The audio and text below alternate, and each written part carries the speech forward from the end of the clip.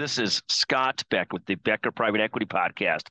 Today's topic is picking great leaders, working with hypotheticals.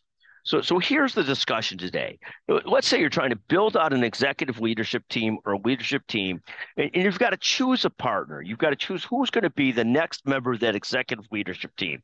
And you're really faced with three different types of candidates.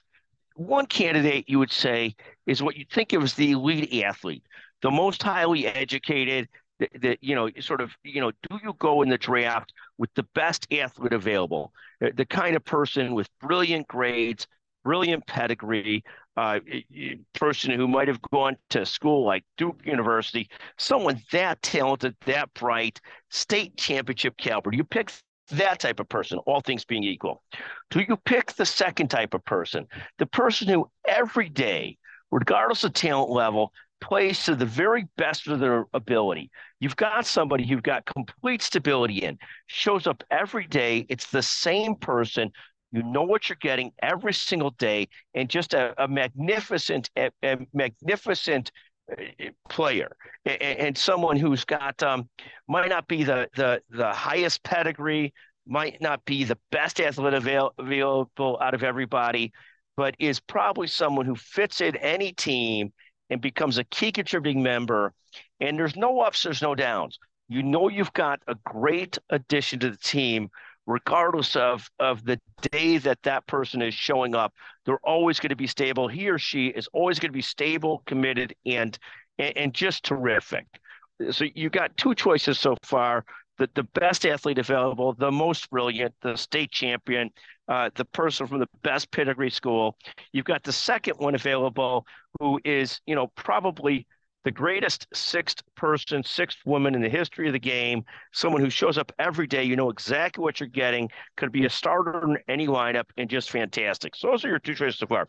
Now let me add in the third choice, and you've got to pick one of these to fill out your team, to join your team, to be your so-called partner. In this one, she has tremendous talent. She has great ups, probably the most sort of variability in performance. On certain days, this person is better, more consistent, more talented, does better things than your valedictorian, your brightest athlete, your best person. She outperforms everybody.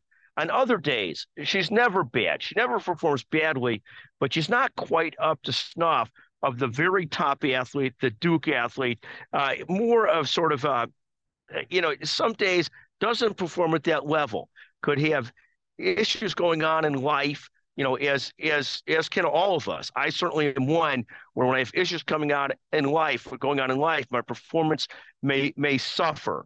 I may be viewed as sort of the lesser version of the number two person we talked about here, who shows up every day largely the same. This third person has larger ups, but also going to have larger downs and more inconsistency some days. The kind of person, the kind of leader, the kind of athlete, where some days it's just not going to have a great day. So you have to pick somebody for either a one-time event, a one-time project, or for the long term. Who do you pick? Do you pick, Mr. or Mrs. Solid, who shows up the same every single day?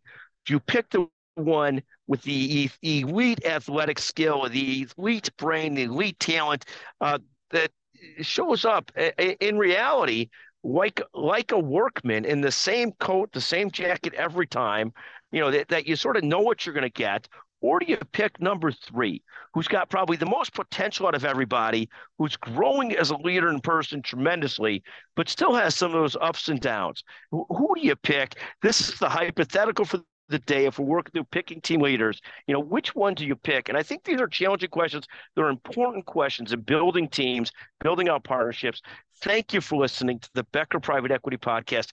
We hope you enjoy this. And again, number three has got the most upside, but some days doesn't play like the greatest leader, but can be. So who do you pick? Do you put your money behind number three and figure that they'll grow into it? Do you go with the player like number two, who shows up every day the same way? Great leader, great person, but may not have the upside to ever be at the very top of the pyramid, sort of like me in skill set. Just there's only so much there. There's great talent there, better than me, but maybe not talent like a state championship athlete or like an NBA player?